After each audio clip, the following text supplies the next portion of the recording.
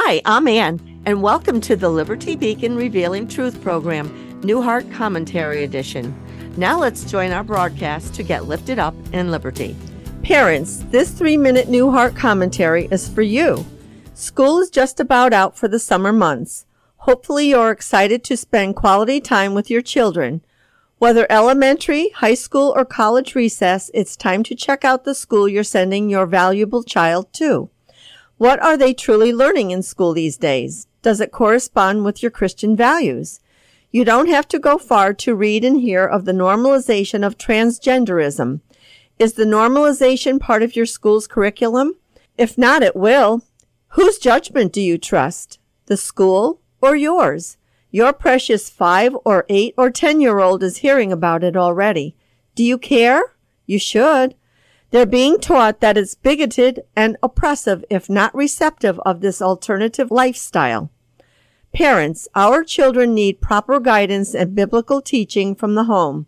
These kids are at school 5 days a week, 6 to 7 hours each day, 10 months of the year for 12 years.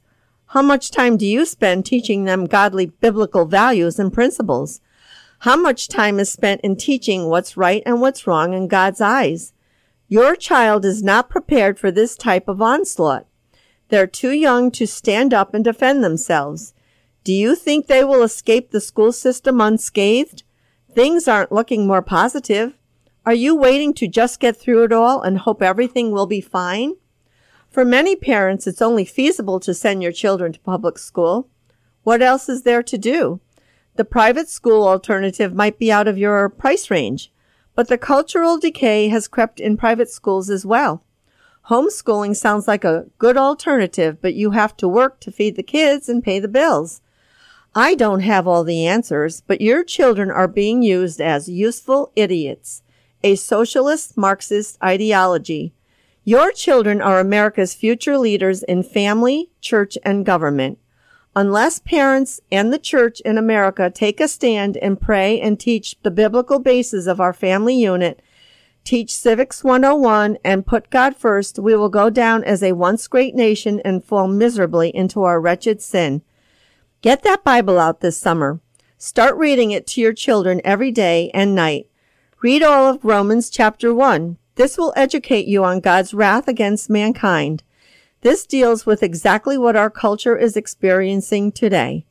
If your church isn't accurately teaching the absolute truths of God's holy word, it is time to leave that church.